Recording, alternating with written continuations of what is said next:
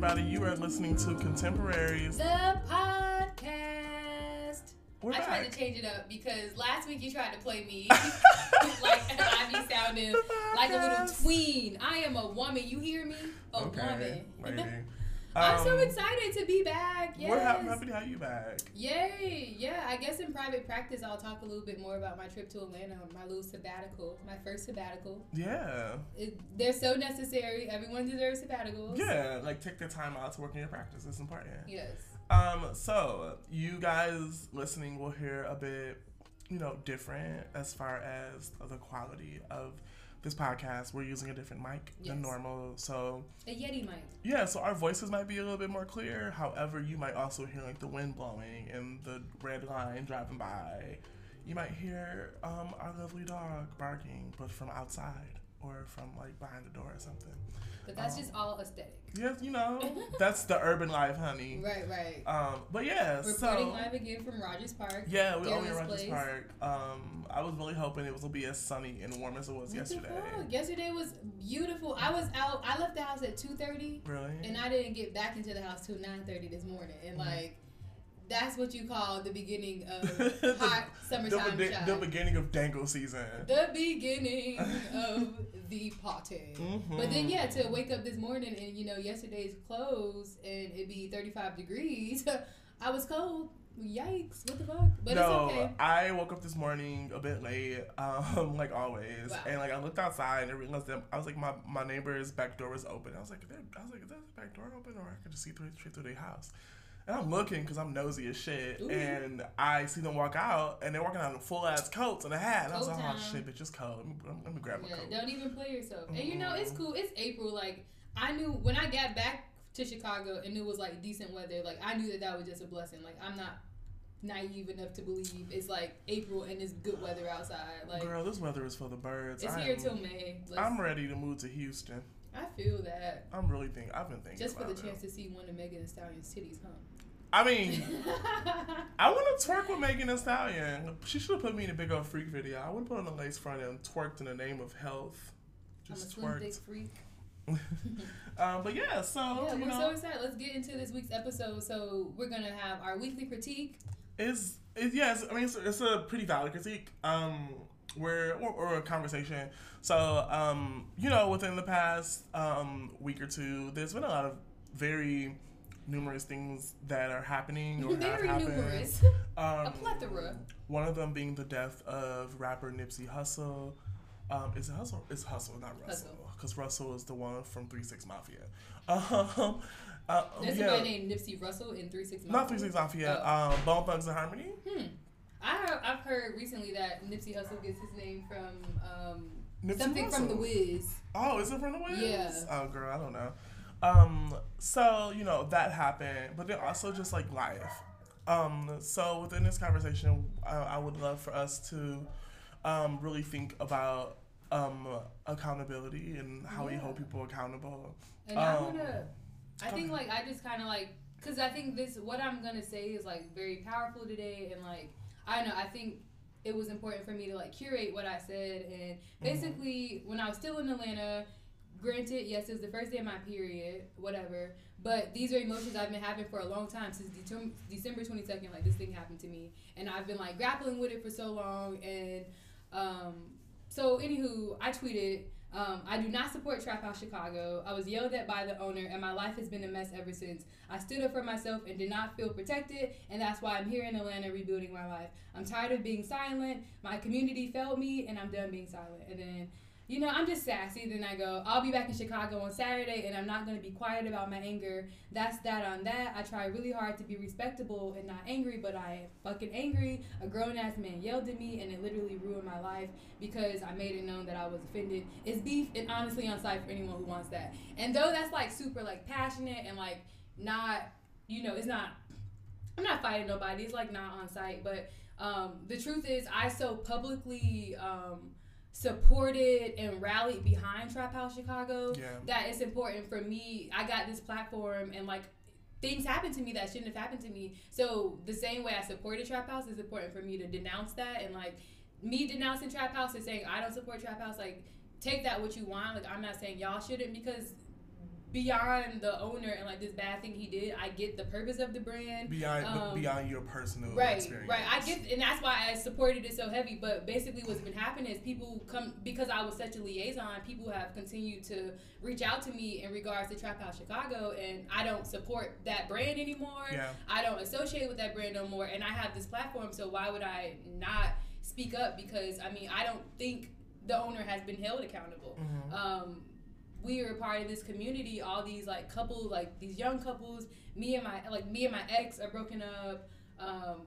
He has a woman, and then another like 2 more sets of friends of ours, and like I don't think that there's been like this real accountability, because like, I mean, like the store is still up and running, like it happened inside the store, but bigger than anything, like I haven't talked about this. Right. This thing happened to me and I haven't talked about it for sake of what, like as I said, like not wanting to look angry or not wanting to look like I'm hating, because like this is, you know, a young black man, a brand that is seemingly doing something good in the city, but that doesn't like take away from the fact that this nigga like tried me and I made it known that he tried me. As if you were a child. Yeah, I'll give like, so basically it was the opening day of the new store. There's a second store. It was the store owner's birthday, and as I said, we had been really good friends. Me and his girlfriend go out to the car to go get a cake to surprise him for his birthday. And I've so many times I try and like be like, oh, I can understand, but it don't make sense. Like literally, we come from the car. I have this cake inside of a scarf. Literally, we go to the back to go put candles on it. He comes from like this back room, through a door, like up on me, like aggressively, Kyle, what the fuck are you doing? Yo, at this opening, there's hella people in the front, and dead ass, I am lighting your birthday candle cakes. Right. And so there's so many layers to this story, because I was in abusive relationships in college, and people who know me know that. So when that happened, you know, in retrospect, what happened is I had just, I had just like settled within myself these abusive relationships, and I hadn't really healed from it. So like that's the thing. But also like, you know, since my last abusive relationship was my junior year in college, no man has like talked to me crazy to have to resurface these things. So I was very vocal that night, like to my boyfriend and to everyone who was in attendance. Mashawn yelled at me.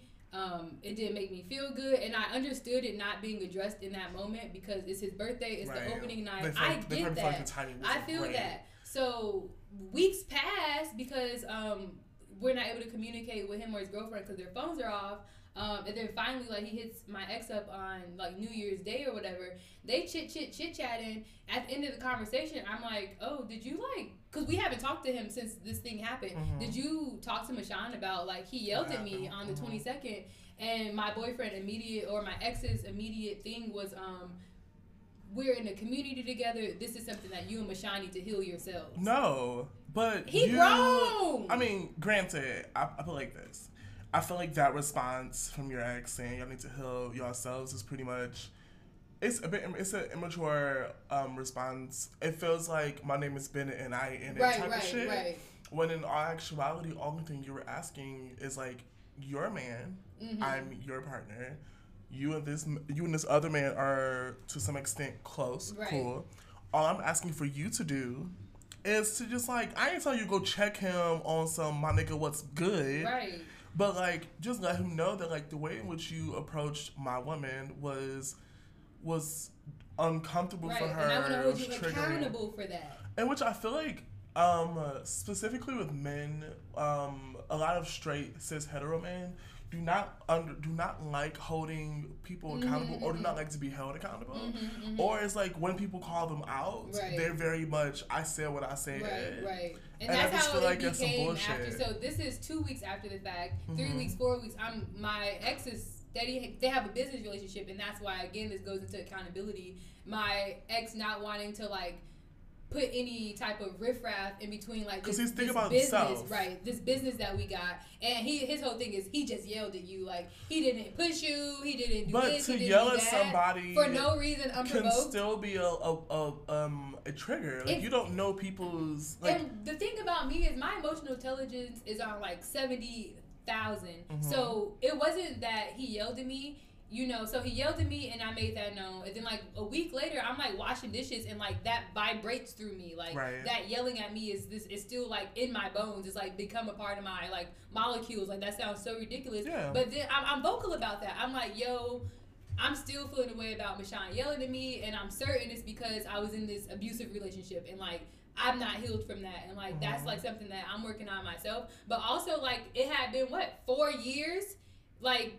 Because if I'm not being abused or being triggered, I mean, and that's not an excuse because, like, you shouldn't just, like, seek help when you're triggered. Like, you should be healed from that. But what I'm saying is, in all this time, that stuff wasn't resurfacing. It wasn't this part of my life until this person yelled at me. I also feel like you were not putting, I mean, and this is no way at all pointing the blame at you at all, but just, like, you consciously was making sure you were never in a space in which you felt like you were in harm's way, by a man, or that you would be triggered, or anything, or like that past trauma would come up, and I just feel like that experience was trash as fuck.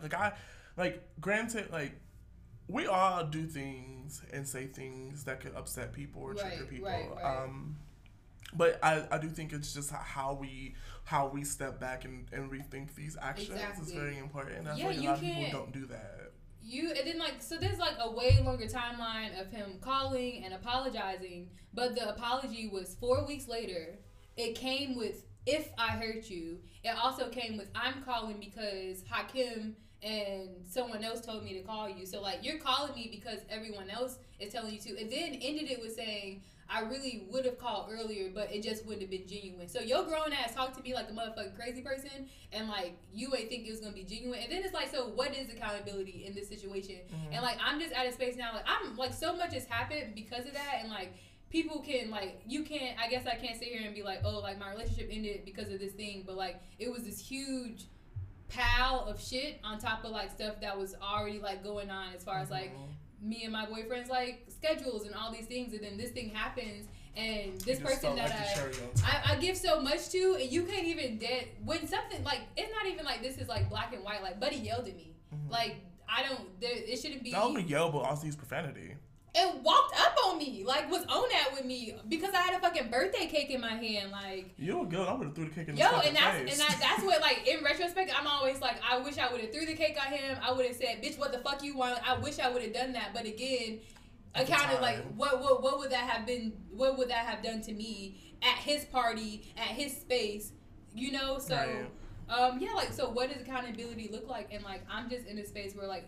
Me talking about it, me being vocal, like on their Instagram page, it was pictures of me because like I supported this brand, and I went on the page and I said, take this down. I don't support you. You like claim to be a community healer, and someone who like I initiated my friend group like buying their baby crib, a fucking $375 baby crib, and like it is like I did a lot. Like when the last trap house closed, I spent $100. Like I be spending money on this shit, so it's like I supported this, and accountability to me is to be like, because someone hit me up recently asking for like their art back from the space. Yo, I don't fuck with them no more. Someone recently was like, oh, I want to like put him on this like registry. Hit him up because I don't fuck with him, and I think I have this platform, and this is a conversation about arts ultimately, because I believe he wasn't held accountable because of the fact that he has this brand that so many people are trying to like work with. He wanted to do some poems. Someone's calling me, but he want to work on some poems. But yeah, that's what this is, and like I hope people like do with this as you want. Like yes, he yelled at me. A lot of things in my life changed because of it, and I still don't feel as though the way that he says that he builds community and is like this pillar of the community. I don't feel like I got that when he did this terrible thing to me. But that's perfect. I'm sorry, we're in the middle of texting something, and that's like so I was talking to my ex about this, and he was like, well, what are you going to get from like talking about this on the podcast? And it's like, yo, I got a platform, and like ultimately like I was going so hard about Trap House. So I feel like that question was more so him thinking about like him. His brain also was selfish. It's a bit selfish. Right. I feel like you being vocal about it, for one, is a healing thing for you. Honestly, because people now don't ask me about Trap House. Don't.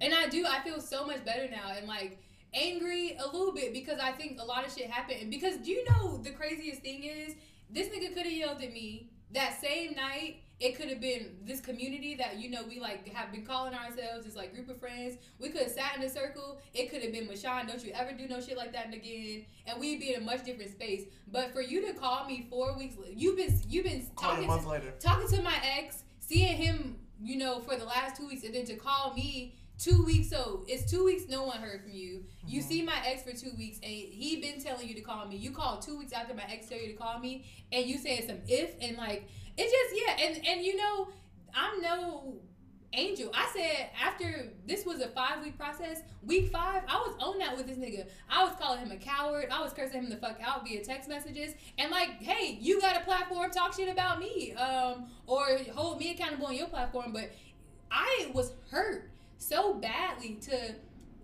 a woman who is so in tune with her emotions, who is letting people that she loves, people that she like hella support, like go hard for, know that this other person in our community like resurface like these feelings of like trauma and like aggression, and like everyone's thing was like, I talked to Mashawn about it. Why no one talking to me? Like, and then everyone in retrospect is like, oh, I didn't know how hard it hurt you. But that's what accountability is. It should be as simple as this man yelled at me. Let's check that. It shouldn't have to be no conversation of I didn't know how intense it made you feel or anything. That's not accountability. Like you yelled at our friend. This is a community matter. Like let's all check this. But yeah, I do feel so much better. There's no reason I need to be silent about this. This thing happened to me, and I don't support the brand, and like I don't want people asking me about it. Like that's just the truth. And if you publicly support something, I think it's your right to be like, I no longer support. And it's no like, God bless him. I wish the best for him. I fuck with the brand. So to add to that, because I love that you just said that. I feel like we as people get some things misconstrued, right? I feel like when let's say when you publicly disagree with something, people already think, like, I feel like when you disagree with something publicly, people think you're hating, right? Or you're being rude, disrespectful, right?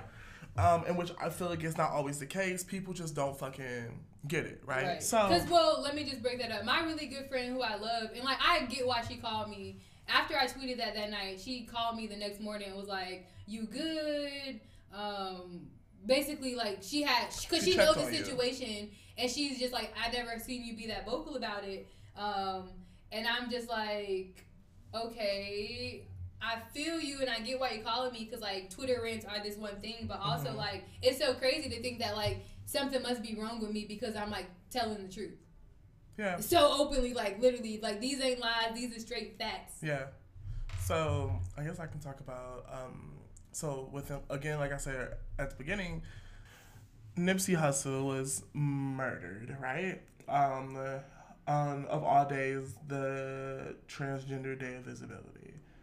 I made a post on Facebook on this day. Granted, I'll take accountability for my action of posting this on the day that he died, but not only the day, but like within the hour that he was murdered. I'll take accountability. And that's what emotional intelligence is. I'll take accountability for it. But so like he was murdered. I posted on Facebook, and I never said a name, which is I enjoy. That's my way of being petty and passive. Is like make a comment but don't say a name, so I can be like, yeah, that's not even who I'm talking about. But it was evident who I was talking about. And I posted, oh damn, a homophobe was murdered today of all days. Well, carry on. And that was just my comment, right? People took that as if I was being the most disrespectful person in the fucking world. Because of like honoring life. Well, it was just like, oh, but he was doing so much for the community, yada yada yada. Which, for one, I wanna just say this out front, because y'all niggas be killing me with this. When someone's doing something for a community, that doesn't mean they do something for all communities. He was doing stuff for the greater community of Los Angeles or Compton or South Central, wherever he was from. those things that he was doing for that community does not benefit the black society or black community as a whole. Only thing it does is shows that when niggas get money, they do stuff good for their local communities. Right. And on that behalf, I'm happy that he was able to do that to change people's lives. On another hand, Nipsey Hussle, during the summer 2018, posted an image on Instagram. It was him and I guess a whole bunch of men and a bunch of their mentees. And the comment said something about, like, the caption said something like, the media will never show this. Instead, they keep showing us homosexuals, rapists, drug dealers, women abusers. Right, lumping homosexuality as someone who is a black queer person, right? I didn't appreciate the fact that he put homosexuality in the same category as people who are abusers, as people who are rapists, people who are hyper-masculine, or not hyper-masculine, hyper-violent, so on and so forth. Because we're not in that same category. Right?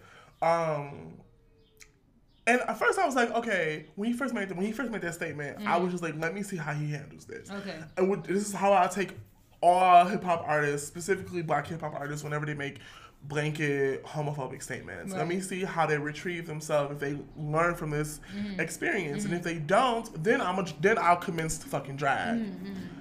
When he was approached about it, he said something about, I stand my ground.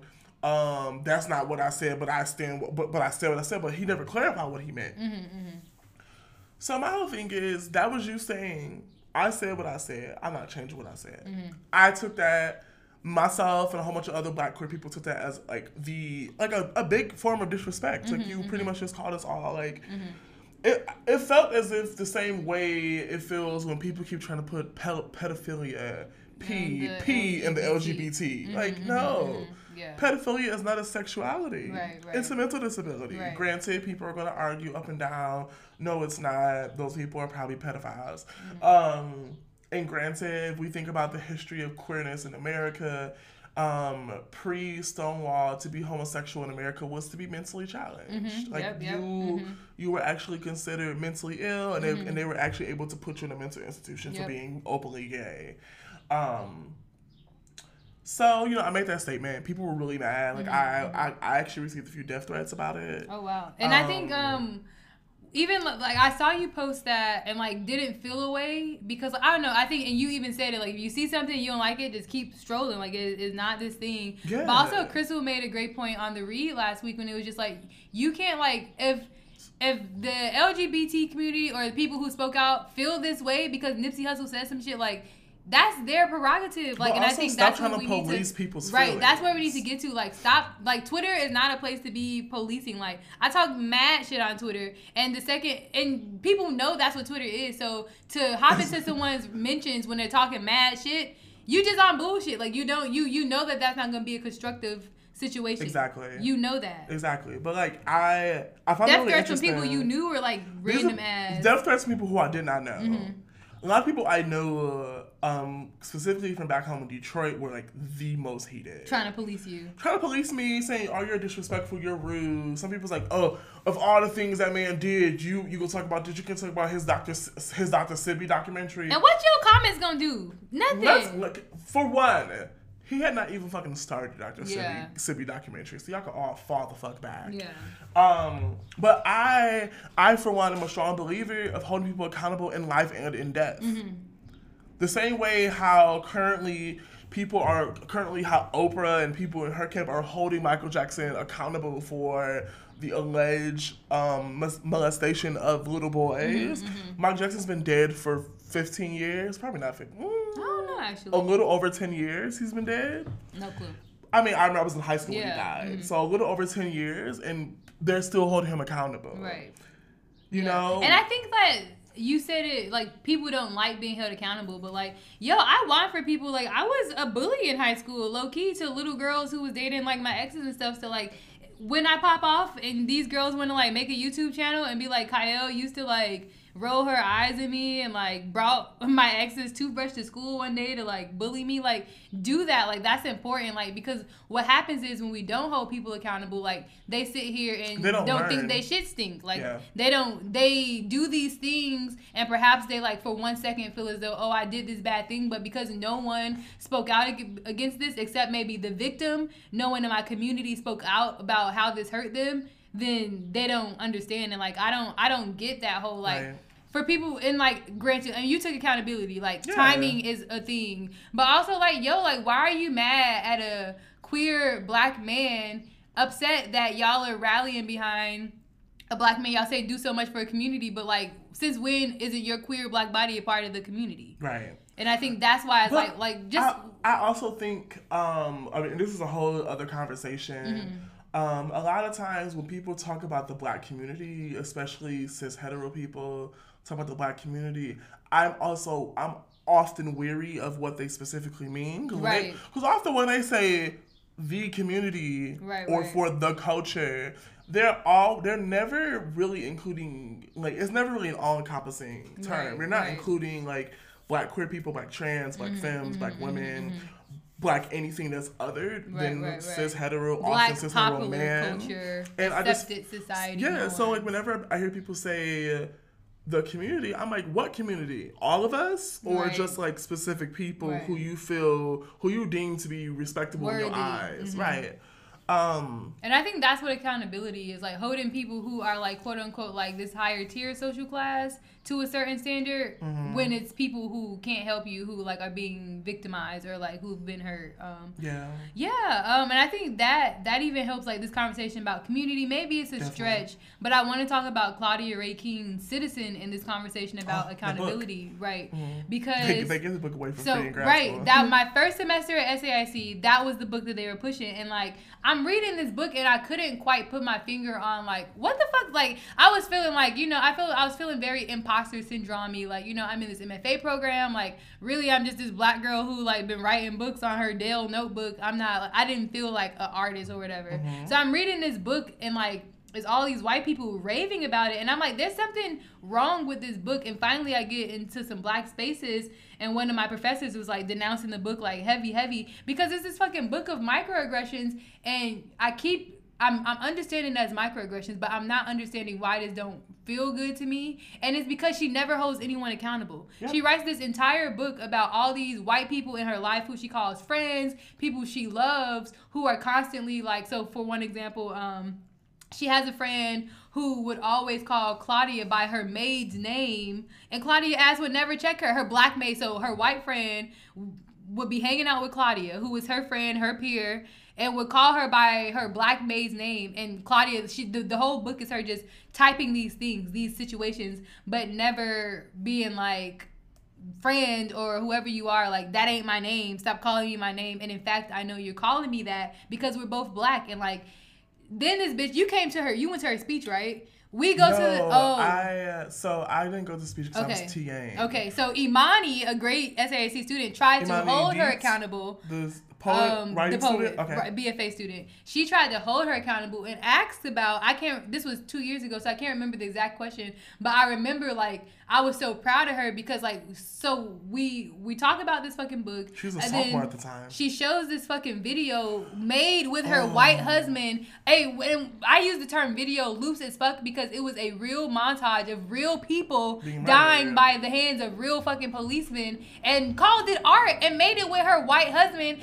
after presenting to us this book of microaggressions in which she never checks anyone. So Imani asked this question, like, I basically, like, accountability was like the theme of it. And Claudia Ray King was very much so like, not my responsibility. Like, it was a very like aloof answer of like, young woman, you're trying to check me, but I am And I was just like, and that was it. Like, no one else after that, like, second that or surround sound amplified Imani. And it's just like, still like, that lady has been making money off that book, and like, it's literally this book of like her not holding her friends accountable for being fucking racist, right? And saying microaggressions. Like, no, bitch, to that magnitude, and you can write a whole book about microaggressions, your friends are racist. Like, what the fuck? And I think SAIC, like, I mean, our school is probably a breeding ground for accountability because tenure is a thing. And I remember my second semester at SAIC, the only other black girl in my program, she's in this class, and basically an assignment is students have to memorize 5 of these poems on this list.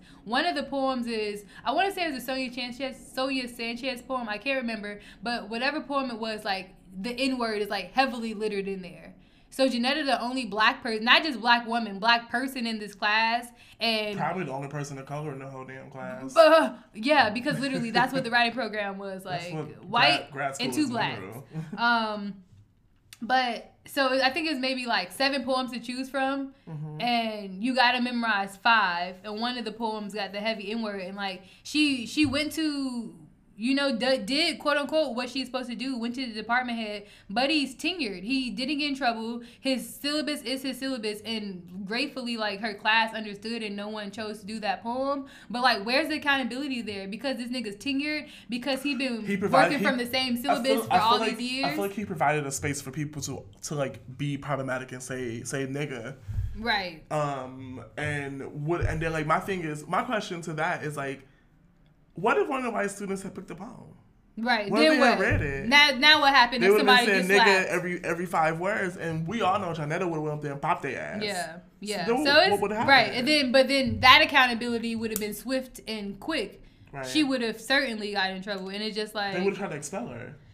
It feels like a lot like accountability, like it's a line graph about like your influence, your power, and like, so that's just how accountable you're gonna be. I think, have you been watching Boomerang on BET? Oh yeah. The episode, I think they did a good. The Me Too episode. Right, I think they did a good job of like showing how polarizing, like how something so like it's black and white. Like this man like has had these in the show.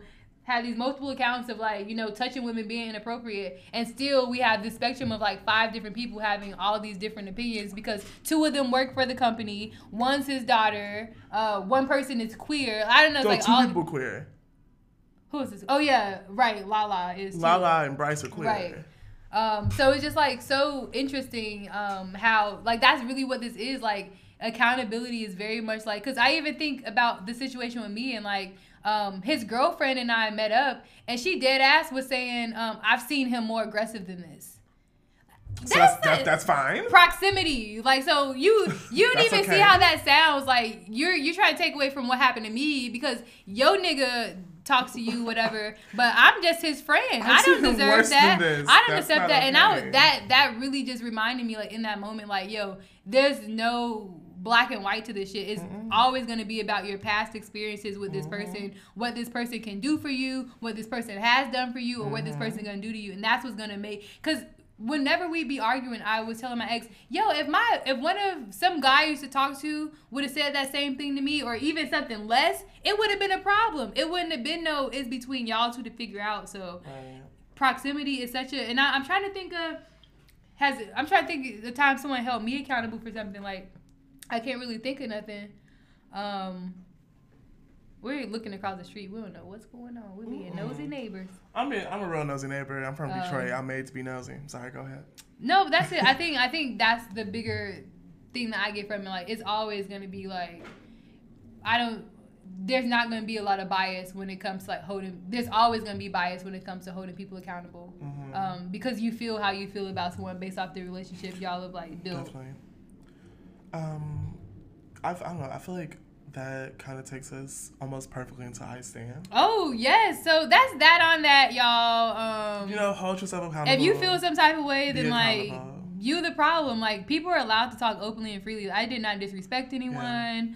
You know, I'm telling, this is my fucking truth. This is shit I've really had to deal with for the last like 4 months, because like dead ass someone decided it was like important for them like talk to me crazy. Yeah.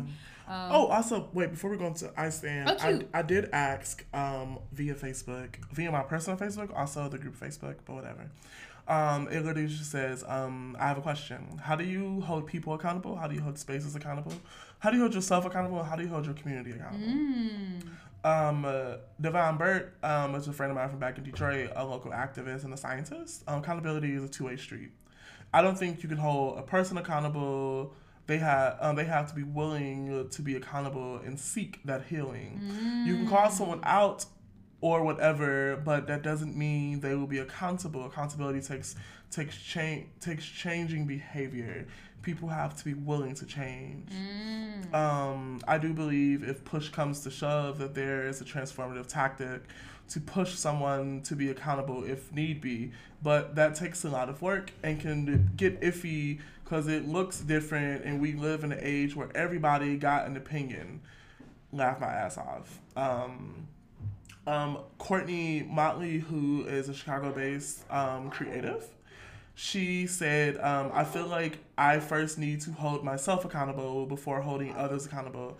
I need to be convicted of what's right and open to learning from others. Once I learn and grow, only then can I hold others at the same standard, which I really, really enjoyed that she said that. There were like two really long comments. Somebody wants to hold somebody accountable. I think Kiana McLean, if I'm correct, was a PhD student at Wayne State University, which is the university I went to undergrad. Emmanuel Green, who was a Chicago-based student, creative poet, singer, like bomb-ass African dancer, bomb.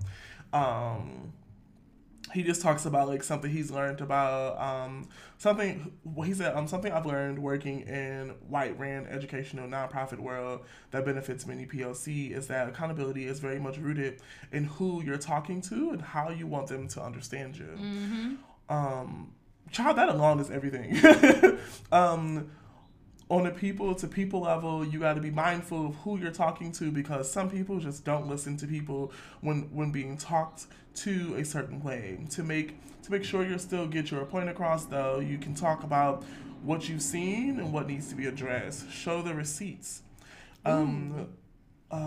See what they've noticed about what you've brought up. Have them check the receipts and then express concern about what you're trying not to let happen. Like people are giving us great responses. Yeah. There's one person who's a complete fucking troll. He's my friend. I love him. We have a great like conversation, like great friendship banter. Where we talk about niggas in our DMs. It's like our friendship has become us like girl, I just got some dick. That's our friendship. That's hilarious. He really was like, y'all out here thinking accountability is real. Couldn't be me. Damn. Touche. I mean, that's how I'm feeling. I'm being vocal and I did my part, but like I doubt Buddy ever get held accountable. Like Buddy finna keep living his life the way he been living his life, because like ultimately like I'm a black woman who got yelled at, and because I ain't get hit or spit on, like it don't really matter. Right. Okay, so now that we went through all of that, again, the question is up on my personal Facebook, which is my name, Daryl D'Angelo Terrell, but it'll also be on our on our Facebook, which is solely just Contemporaries, the podcast. So you can check our Facebook and like give us input, like what you feeling. Give us tell us experiences that you've dealt with.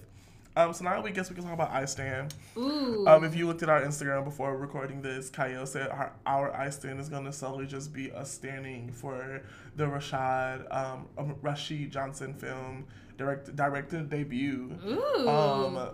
Which is a movie adaptation of Native Son. I'm on Ashton Sanders' page right now. Can we just first of all just shout out to the Moonlight Boys? All three of them are doing great things. Hallelujah, but. Is this Ashton's first thing since Moonlight? I feel like what was he in? He was in something else. He's been in a few other things. Yeah, but baby. You know who's been the person who I feel like from the Moonlight cast, from the three levels, from the three stages of Chiron. The person who's been acting the most is Little. He was in Black Panther. He's currently on The Chi, which also just came back on. So you haven't caught it. I know we got a lot to stand about today, Mike. Let's just get into. So have you read Native Son by Richard Wright? So I read it in high school, which is over 10 years ago. So I don't really remember anything. I read it for my first semester at SAIC, because it was just those books that everyone's like, you haven't read that, and especially you were a creative writing student, so they were a black person in Chicago. How have you not read Richard Wright Native Son? So I read that, and still one of my favorite books. And so let's just literally start from beginning to end, and trying to do back and forth between the books. So immediately, like, well, I don't know why it took me so long, but finally I saw an HBO trailer maybe 2 weeks before it came out. I didn't realize that it was set in modern day. So, like, right then I was like, I'm juiced. Like, I can't wait to see this. I know a friend of mine, G. Jordan, he was like, he really was like, he didn't know how to take it. See, and I didn't know what to do with it, but I trusted Rashid Johnson so much. Yeah. And then I saw Ashton, and I was like, okay, I'm sold. So the movie starts, and like right away, like they're Bigger from the book and Big, they really are two different people because of time difference. Yeah. But it still works out because the Big having this green hair and like this like rocker, aesthetic is very much like it's that same language about Bigger in the book in the 60s, living like they lived a little bit more modestly in the book. The book actually opens with him like killing a rat with a skillet. Like, it's way more gruesome than it is. But is that still meekness in the both of them of like not belonging, like being this black man, like not feeling like they have a place in this world, and like it's solely being about like being black and being male, and like that was like the first thing I felt. Like I was like, this isn't Bigger, but this is still. It was like his great grandson. Yes, still being like into. That's the crazy thing, like. The same emotions that Bigger felt about like not being accepted or feeling away because of capitalism or whatever. Modern day, but he's still feeling like that, and I'm just like, how do you feel about Sanaa Lathan being a mom? That's the first time we ever saw her be a mom, right?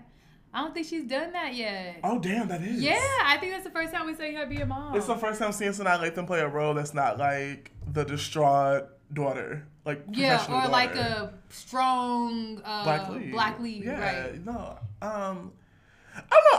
I found Sanaa Lathan playing the mother to be really good. She has this stillness to her. Okay. Really have you seen The Native Son? Like, I don't know who. There's actually a movie, but it's like it closely follows the book. But Oprah plays the mom. Oh. Yeah, super old. I haven't. Yeah, Oprah plays the mom in an older adaptation of Native Son. I don't know. I think.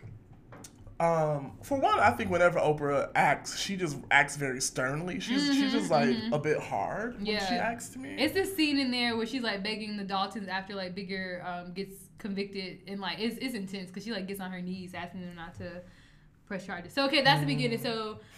So far everything is like following up. I mean, they live in a little better, which is expected. Like I wouldn't expect for like a family to live in a studio the same way they did in the 1960s. So they live in a little better house. We weren't expecting for them to be living in the same setting as like a Raisin Son. But that's not a Chicago mouse. I've had a mouse in my house before. That was a rat. That's a big ass rat. That's not okay. That's scary as fuck. If that was in my house, it's just like, damn, you really have to kill these things. No, that's a big ass rat. I've seen them here in Chicago. In the house, though? Not in the house. Right. And I was just like, okay, take your creative liberties. Yeah, no.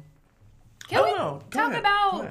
This is, I know that it's just like movie or whatever, but like he definitely was fresh as fuck to be, some struggling Southsider. You think he was fresh as fuck? Fresh as fuck. Did you see all this nigga's clothes? I think his styling was good. I don't think he was like fresh as fuck. So it could have been like thrifted goods that he just really like threw stuff. The way he was dressed reminds me a lot of like the thrift. He definitely was super fresh to me. I was like, okay, we see you. Yeah. Okay, so we get that opening scene, kills the rat, and you see he on bullshit because he like running around with the rat trying to scare his sister, which happens in the book too. But then, so what's right after that? Does he go? He goes from that to him like riding his bike around. He runs into Bessie at the salon, and she's either opening or locking the door. Did you know right away that's girl from? I didn't know until later in the movie that's Bell Street. It took me her voice and even in every scene she looked different. I was like, that is dope. They did some fucking costume on this girl. It took me her voice like maybe like 30 minutes in. I'm like, that's baby girl. So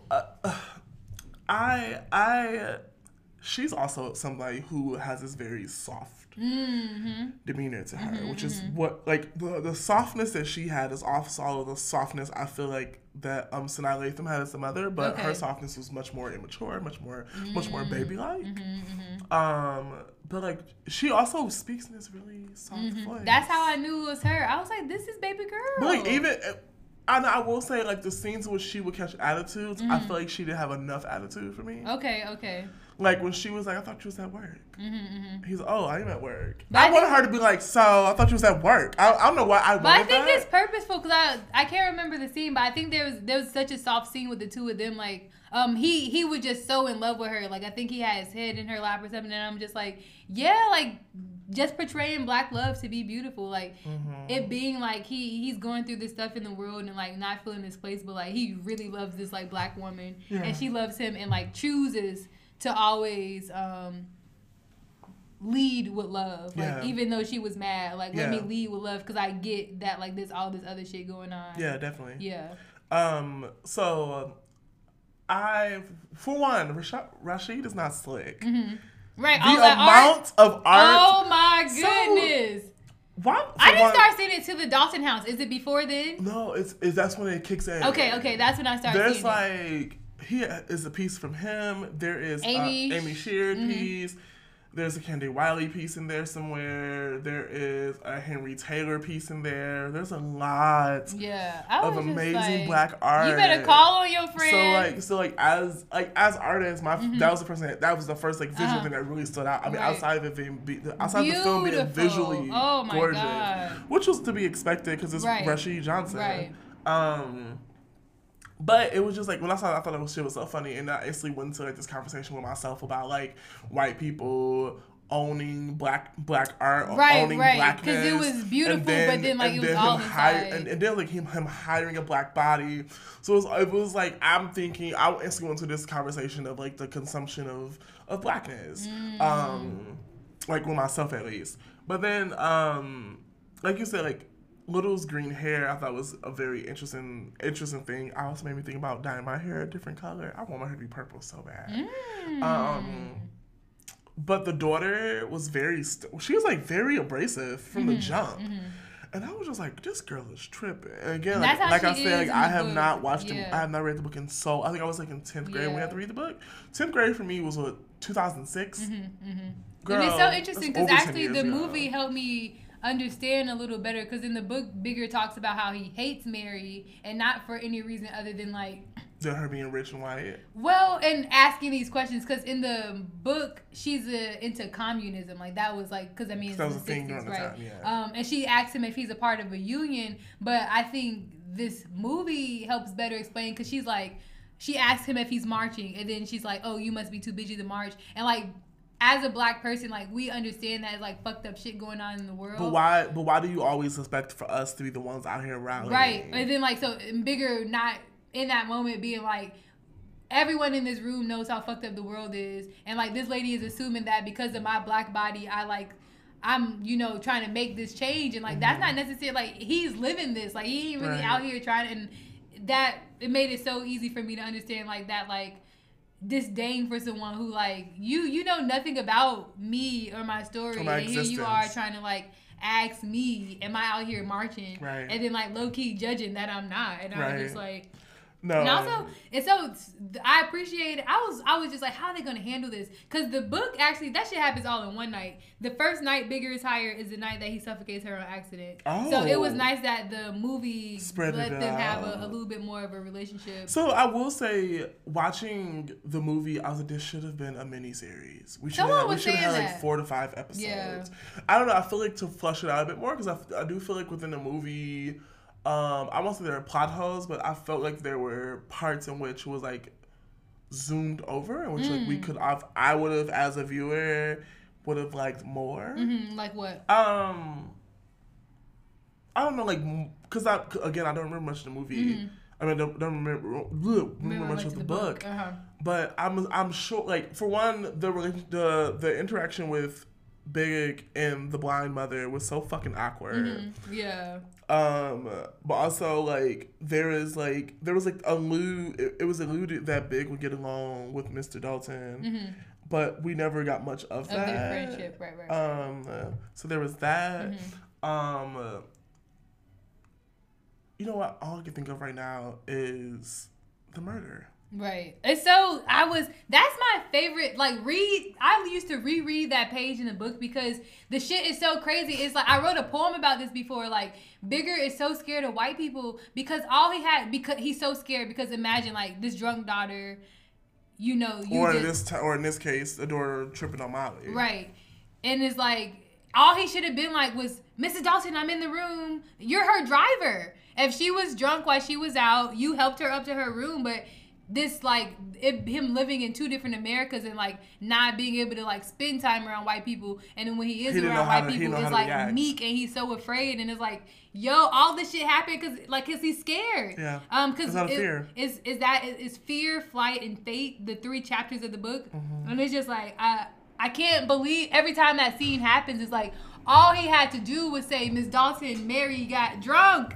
This buddy put a pillow over her head. And then, okay, so I coach you up. I screamed. That's exactly how the book goes. Like, I was watching, I'm looking like, Grant's okay, he's trying to silence her. I was like, why is he suffocating her? I was like, he's killing her. He's fucking killing her. Oh my God, he's killing her. And I remember hitting the space button on my computer and walking away from my computer. Oh my God, yeah, that scene's intense. And I was like, he just fucking killed her. Yes. Oh my God. And my first thought was like, just leave her in the bed. Right. Leave her in the bed and make it seem like... She's suffocated on some... Girl, when I tell you, I was like, leave her in the bed, make it seem like, you know, she passed out. Or, right, she took that Molly and like that. Right. Yeah. Or, I was like, if you gonna... And then once I'm dragging her, I was like, he's gonna put her in the car and take her somewhere. No. Until we got to that fucking basement. Yes. And my first thing was like, is he supposed to chop her body up and put her under the coal? Like, I was yes. I was like all of these really, really extremes. And then I saw him pick her body up and try to stuff her into the furnace. Eerie as fuck. Girl. And this is something everybody on Twitter was saying. Mm-hmm. The smell. The smell of burning body is apparently the most disgusting smell you can ever smell. Worse than the Duran fruit. Yeah. Even in the book, they don't talk about that though. So maybe there's something with the furnace. Is it like a capsule? And that's what I was thinking. Yeah. I was thinking about modern time. Most of us have central heating, right? In which the heating is blown through, right? But heating in a house that's radiators, you don't smell shit. Yeah. Because that heat from the furnace is only boiling water that's being shot through your radiators in your rooms. Yeah. You don't smell shit. Yeah. And which I think was interesting. I thought that was interesting, like, watching the movie. She was like, yeah, we keep trying to get him to switch over to a more up-to-date heating system. But, you know, if it don't work, don't fix it. Right. And I was just like... But damn, yo, like a coal furnace? Yeah. Like, I mean, granted, like they're probably like, and that's even interesting too, because actually in the book they live in like Hyde Park, they live in like 47th and Cottage Grove, and like, like maybe it's just artistic liberty, but he rode the train towards Howard. When he went to their house, like the first time, he was like super south or super north, but actually in the book, like he was on the south side. Oh, so like that's super interesting. Also, speaking of the movie theater that's around the corner from my house is in the movie. Ooh, cute. Yeah, because he was on the north side. The new 400 theater. Mm-hmm. That's so in the book they masturbate inside the movie theater. The boys? Right. So that's like, and that's why it's so much. Was it an adult theater in the movie? No, they were just on that, like inside a regular movie theater. But that same like disdain for society and like being this like misfit was when they walked in front of the screen. So like Rashid, he did it so well. Like I was just like, I'm so fucking impressed because like the book, like they're 2 different stories, but the same emotions are being portrayed by like what these people are feeling like, but their actions are like more current. Because even like, so he doesn't like rape and kill Bessie with a brick, but does he kiss her and she doesn't want to be kissed? She wakes up, he tries to kiss her. She said, no, I'm here with you because I'm here with you, but I cannot. Right. And he tries to kiss her again and she says, stop. He grabs her by the neck and tries to force it. They start arguing. Then she runs. He gets up, runs after her. He catches her and starts to strangle her. Right. And she's crying. Then when she said, "You gonna kill me too?" So you just gonna kill me too? And he let her go, and she ran. Ooh, what's her name? Kiki something. Kiki Lane. Kiki Lane. Cute. Kikilayne. I love her. And yeah, her voice, that's exactly how I know her. Yeah. 30 minutes in, I'm like, this gotta be Bell Street Girl, but she looks so different. She's gorgeous. Like, she does not have one look. She's also just fucking gorgeous. She is versatile. I hate that dress, though. That dress is so ugly. That blue dress is so ugly. That looks something Viola so Davis would wear. Ashton Sanders, yes. Everyone, Chef's Kiss, Rashid Johnson, you did the thing. If y'all listen to this, y'all might as well go watch the movie. It's on HBO, so if you're at HBO Go, you can watch it. What else? I think just like, I think as I was watching it, I was like, yo, this is my new favorite Chicago movie, beating Love Jones. That's hard to say. Beating Love Jones. Love Jones beat Chirac for you, so hey. Well, yeah, Chirac my shit, but Love Jones definitely way better than Chirac. Yeah, oh, definitely. And Native Son definitely better than the both of them. Right. I'm trying to think. I think that's like the bulk of my standing. I think previously before this, the one book and movie combo that I loved a lot was The Outsiders, but this definitely has, because in that one it follows it like so perfectly. But this, though it's not like this perfect like following of like the story inside it, the same message. And I guess we'll talk about the killing him at the end. Like, I think he wanted that though, because like he wouldn't take his hands out of his pocket or whatever. No, he was trying to say he was taking them out of his pocket, and they said don't do it, and then they shot. I hate. It's just like, I don't know. I'm a screenwriter, and I think like I buy into, you know, creating a world. And if I get to create a world, I'm not gonna like recreate the things that happen all the time. Like, black men keep getting shot by cops, and like people keep getting cancer. So like I'm not gonna keep writing that into my script. Stop. Yes. Can we please stop writing people dying of cancer? It's so lame. It's just, at the very least, like, create a new disease. Like, that's what TV is. You're supposed to be creating a new world. Or just like have them die of old age. Oh, wow. Whoa. Oh my, wow. I mean, I understand like stories need to have a climax, but does the climax always have to be something? Get your big. Y'all just wait till my movies come out. Like, my romance films don't be rooted in trauma. It be all light and love, and it should be good. Like, that's valid television. But that is our stand. As collectively, we are standing HBO's Native Son, directed by y'all Rashid did Johnson. that shit, G. Also, you know Rashid Johnson's alumni of SAIC. Yeah, he got his honorary degree the same day as my graduation. But he also like went there for his master's in photography. Classes, I think he was 06 or 07. Yeah. Winning. Yeah. All right, people. We will be right back. We're gonna take a break. Yeah.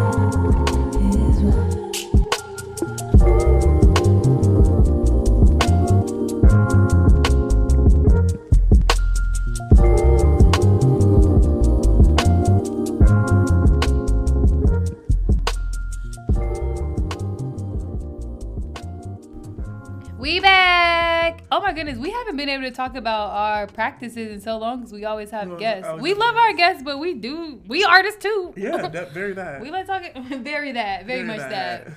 I can start. Yeah, go ahead. So, I submitted my first ever submission to anything, like a journal, anything. I submitted to a first book prize, a manuscript called A Bronzeville Basement, which was my thesis that I like worked on a little bit more, and I'm so excited. But the crazy thing is about like this whole submission thing is, first of all, it costs $20. That's not bad. No, and second of all, I don't find out till October though. Like, this is nerve-wracking. Like, how do people do this? Like, for a professional. I would say a tip I've gotten from people when it comes to like waiting for responses is forget that you applied. Right, apply, then because like if you like apply and just leave think it about like, it, right. Think about something else because like, you know, when that time come and like in this case we're gonna say you like and you're gonna get it, right, it'll be like a shocking, I got it, oh my god, I forgot I even applied. Girl, that happened to me once. I applied for a fellowship and forgot I applied for it, and got an email one day. I got an email, it was like, you're currently on the wait list, and I was like, wait, this for what? And I went through my emails, I was like, oh yeah. I fucking completely forgot I Yeah. spent $30 on this application. Like, I'm super excited. I feel like I'm not super anxious. It's because I'm like releasing books in the meantime. Yeah. But it's just kind of crazy to think about. So But also, you should submit that same thing to other. no, book because it competitions. makes you have to say if you're doing the consecutive or whatever it's called, and like that's the only thing I really care to win. So I'm cool. I like self-publishing, Okay. because then like I submit and I gotta wait again, opposed to self-publishing my second book of the year, but like actually my 5th ever self-published book. That's gonna be set to be released the end of May. Okay. We'll give more info, and then like so my weed and read, which what'd you call it, a smoking something? It's like in my mind it's still happening, but like logistically, like it's just like finding like weed's not legal in Illinois, so like I've been like a space. Yeah, I'm in talks with my friends and like low key trying to like coerce my dad into it, because like his house will be perfect because like the living room we can clear out. Does your dad smoke? He does. Oh, okay. And we've recently like that's been like this new banter between us, like this conversation about like smoking, which that 2 years ago Never. I was hiding my weed in a deodorant like whenever I like went over to his house. So yeah, so I'm still wanting that to happen because basically I want to share poems from this new collection and just like get people talking about it, because that won't be my official book launch. I'm having an official book launch and then 4 additional events, and I need people to show up. So I'm just trying to like get people like excited and talking about it. Yeah. So the weed and read like it's definitely gonna be very speak easy, like invitation only by phone call if it happens. Yes, by phone call. Yeah, you better have a pen and paper to write this address down. Right. But that's like the bulk of it. I'm just like really out here Mm-hmm. publishing poems, and I actually do want to share. So I tried to keep up with this April is like National Poetry Month, and I was trying to write a poem every day, but y'all, I like came back from Atlanta. I had to move out of my apartment, so far I only got 2 poems, but they 2 good ass poems, and I kind of want to share them on the motherfucking podcast or whatever. So this piece is called Housewife, and the cool thing about these poems is I'm like writing them the same day, revising twice, and posting them. In comparison to for the last 2 years, all I've been doing is like writing full collection. So like I write a poem and I revise that thing 30 times before anyone even sees it. So like it's just different to just write and share, because that's how I started off, like when I used to write poems for Tumblr. So yeah, it's cute, and I feel like these are always like so much more emotion than like the poems that like heavily revise. Housewife. Blindly she had chiseled herself into a housewife, as he became her surrogate, birthing her delight only sometimes. He was always busy. She was always doing. The housewife lost a memory. Each week she was the only one to do the dishes. She read I Know Why the Caged Bird Sings in its entirety after each trip to the grocery store and could now recite entire chapters by heart. She tunneled deep in her purse looking for her friends. The housewife was dizzy and only 26. It had finally occurred to her that she wasn't even married, just in love with a man that she knew was never going to buy the cow. Ooh, I wrote that in like 15 minutes. You feel me? Yo, that last. Did you hear my gasp after the last line? Just in love with the man she knew was never going to buy the cow. Yeah. Oh, These my sad girl poems. Okay, then this is another one. Dignity. Left it in his sock drawer. Searched for it using only her tongue. Licked his heels just for attention and understanding. She had tricked herself into believing that just because she was strong enough and full of lavender, that the constant backbreaking was okay. She had learned the hard way that even a flower repotted will grow and bloom. Discovered that shedding skin still made you a somebody. Then one day, spontaneously, she opened the fridge, ate an apple, smiled at her new reflection in the stainless steel. The time had finally passed. She was healed. Ooh, Kyle got emotions, and that's that. Yeah, so I'm just excited. I have been talking to people who came to my last book launch and brought my last book, Black Girl Privilege. And I think it's just a thing as artists. Like, I read those poems and I'm like, whack. Like, where's the artsmanship? Like, this is just emotions. And I think I've improved so much. I mean, and it makes sense. I got an MFA and I spent 2 years, like, writing poems. $105,000. So it makes sense that I'm better, but it's so reaffirming because the people who randomly brought Black Girl Privilege up to me, they're like, oh, I've been reading on my commute and, like, these poems still hit. So, like, even though, like, I feel like I've like grown and evolved, like that stuff still matters and it's still valid and people still fucking with it. So yeah, I'm just like feeling real good. I I'm a poet. Like, I've even put it in, like, my Instagram bio these days. Like, I don't know. I feel like I used to, like, have hella imposter syndrome, but at this point, I got 2 full poetry manuscripts down, working on 2 more. Like, yo, I'm a fucking poet. Like, it is what it is. I can write poems, really good poems, in 15 minutes and share them just as good as I can, like, create and curate a whole collection. So, like, I'm out here. Y'all gonna get poems from the girl. Kyle got shit to say. Kyle got emotions. Yeah. And that's that. I'm back from Atlanta. No more sabbatical. I'm back on my bullshit. No you more feel vegan. me? Oh, I've been eating chicken. What's up with you, D? Girl, this past 2 weeks has been a lot. For those of you who are local, you probably already know, but people who aren't local, I collaborated with a local artist, Derek Tomorrow, also with Zakia Najiba, who was our guest. Episode 6. And another amazing artist by the name of Charles. I cannot remember his last name, so forgive me. We collaborated with Derek Tomorrow on a performance called Box of 64, which is a performance he did at the Museum of Contemporary Art Chicago. So, you know, your girl is, I guess, a performance artist to some extent. It performed at the MCA. Of like, all places, honey. what? So, you know, that was a progress. No, not progress. That was a process. And the show itself was great. The day after that, so that was last Monday and last Tuesday.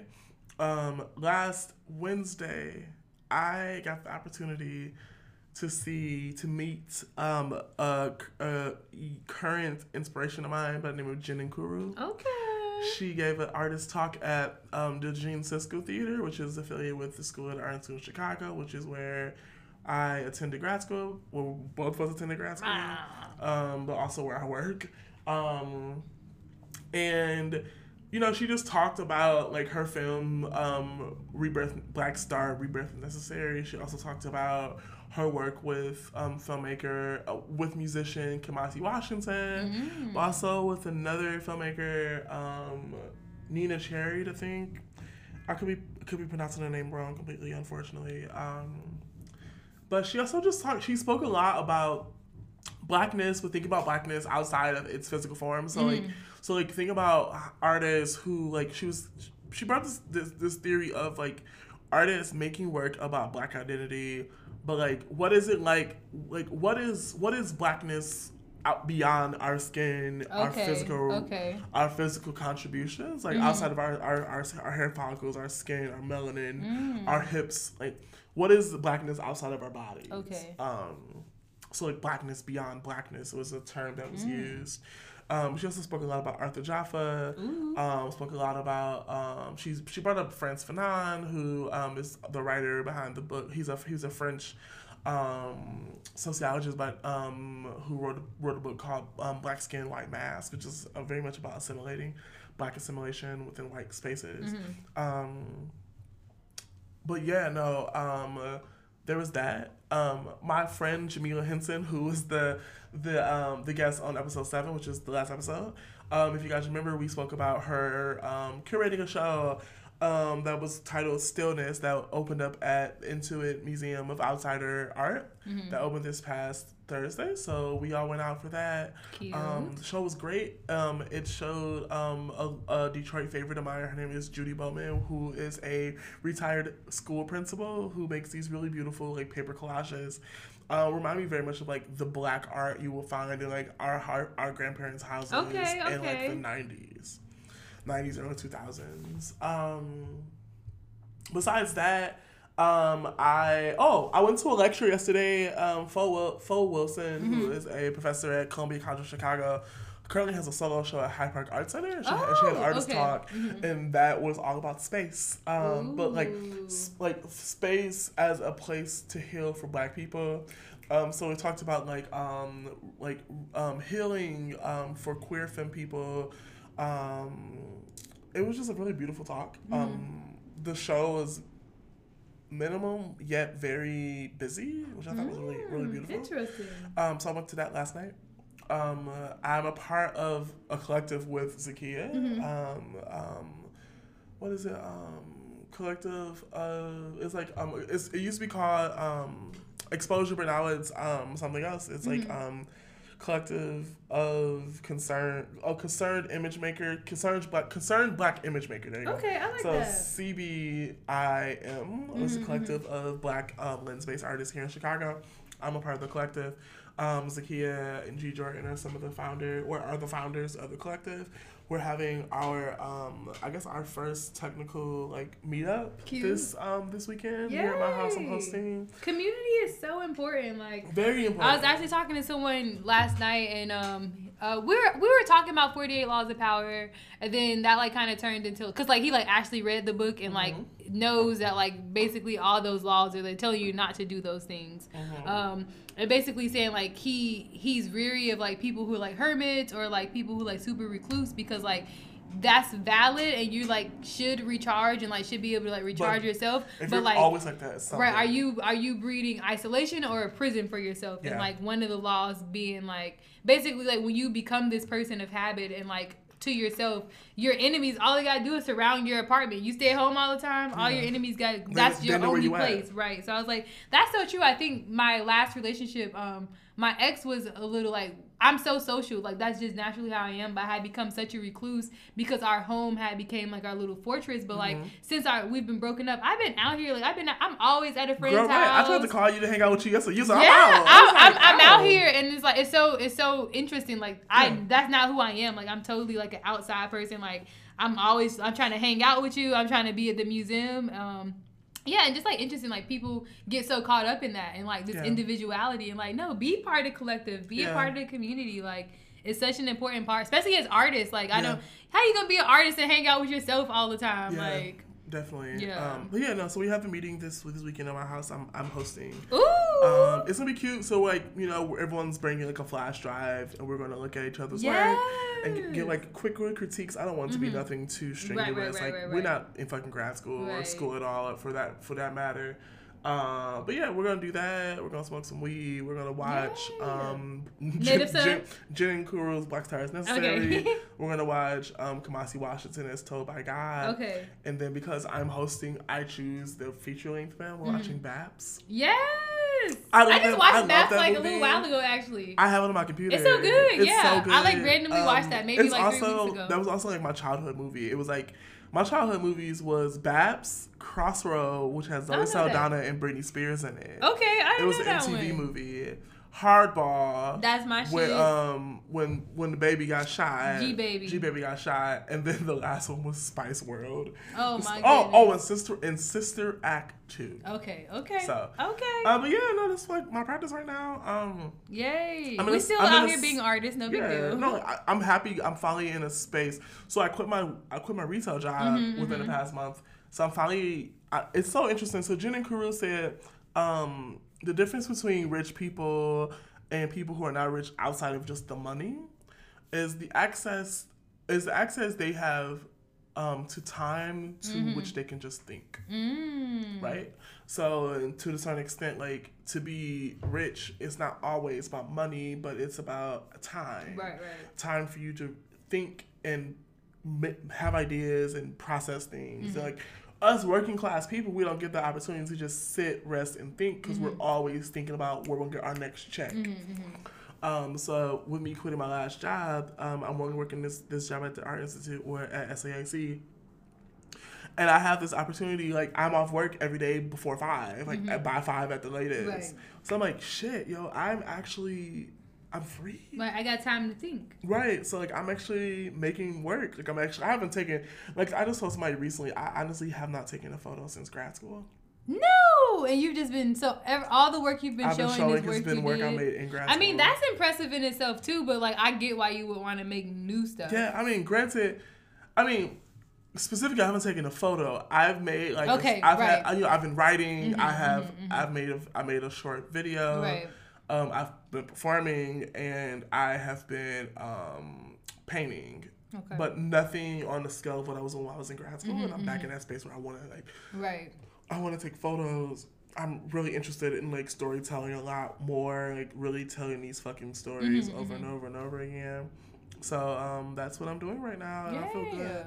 I'm planning on going home, Yay! possibly When? for Easter. Okay, is the weather better there or the same? It's the same. It's actually a bit worse. Oh my god. Detroit gets oddly much more colder than like Chicago in springtime. does. No, all just year. Like, just in general. Wow, I didn't know that. Like my mom called me like, "Oh baby, it's negative 100 here." My girl's like, negative 100. It's only negative 30 here. Ooh, I need to move to Chicago. It's warmer there. I'm like, it ain't really that much. I'm already looking outside, like looking at this wind. Like I'm finna be mad as fuck. I don't got no underpants on. Girl. I don't. I didn't think. Damn, it's April. Like I got on a sweater and jeans and fucking Timbs. Yeah. I know I had to put my long johns on today. Yeah. Especially since yesterday I was out here with motherfucking sheer stockings and a skirt on. Feeling good. I had a good ass day yesterday. Oh my god. Oh my god. Thank God for good weather. When this city, literally, I went to the MCA, walked down Michigan Ave to Millennium Park. Like that is nice a good, like just chit chatting with a really good artist friend. Like I had a nice ass time yesterday. Wow. Cute. Hung out at the Bean, like had deep conversations about us. Like that's just like what Chicago's the movie about. Us? Mm-hmm. Oh, okay. Right. No, nigga, not us. Kyle is out here thotting and bopping. Ain't no babe. Okay, this is Kyle rebranded as a thought. And on that note, thank y'all so much for listening to Contemporaries. Yay, we're here. Daryl and I love doing this. It's like one of the highlights of my weeks. Like, so I hope you all enjoy listening. We really love art. Share with your friends. We get a penny for every listen. Please rate, comment, and review. Those things matter. Follow us on Instagram. Leave us comments, like our post. We love y'all. Yeah. All the other good shit. All right, peace. Bye.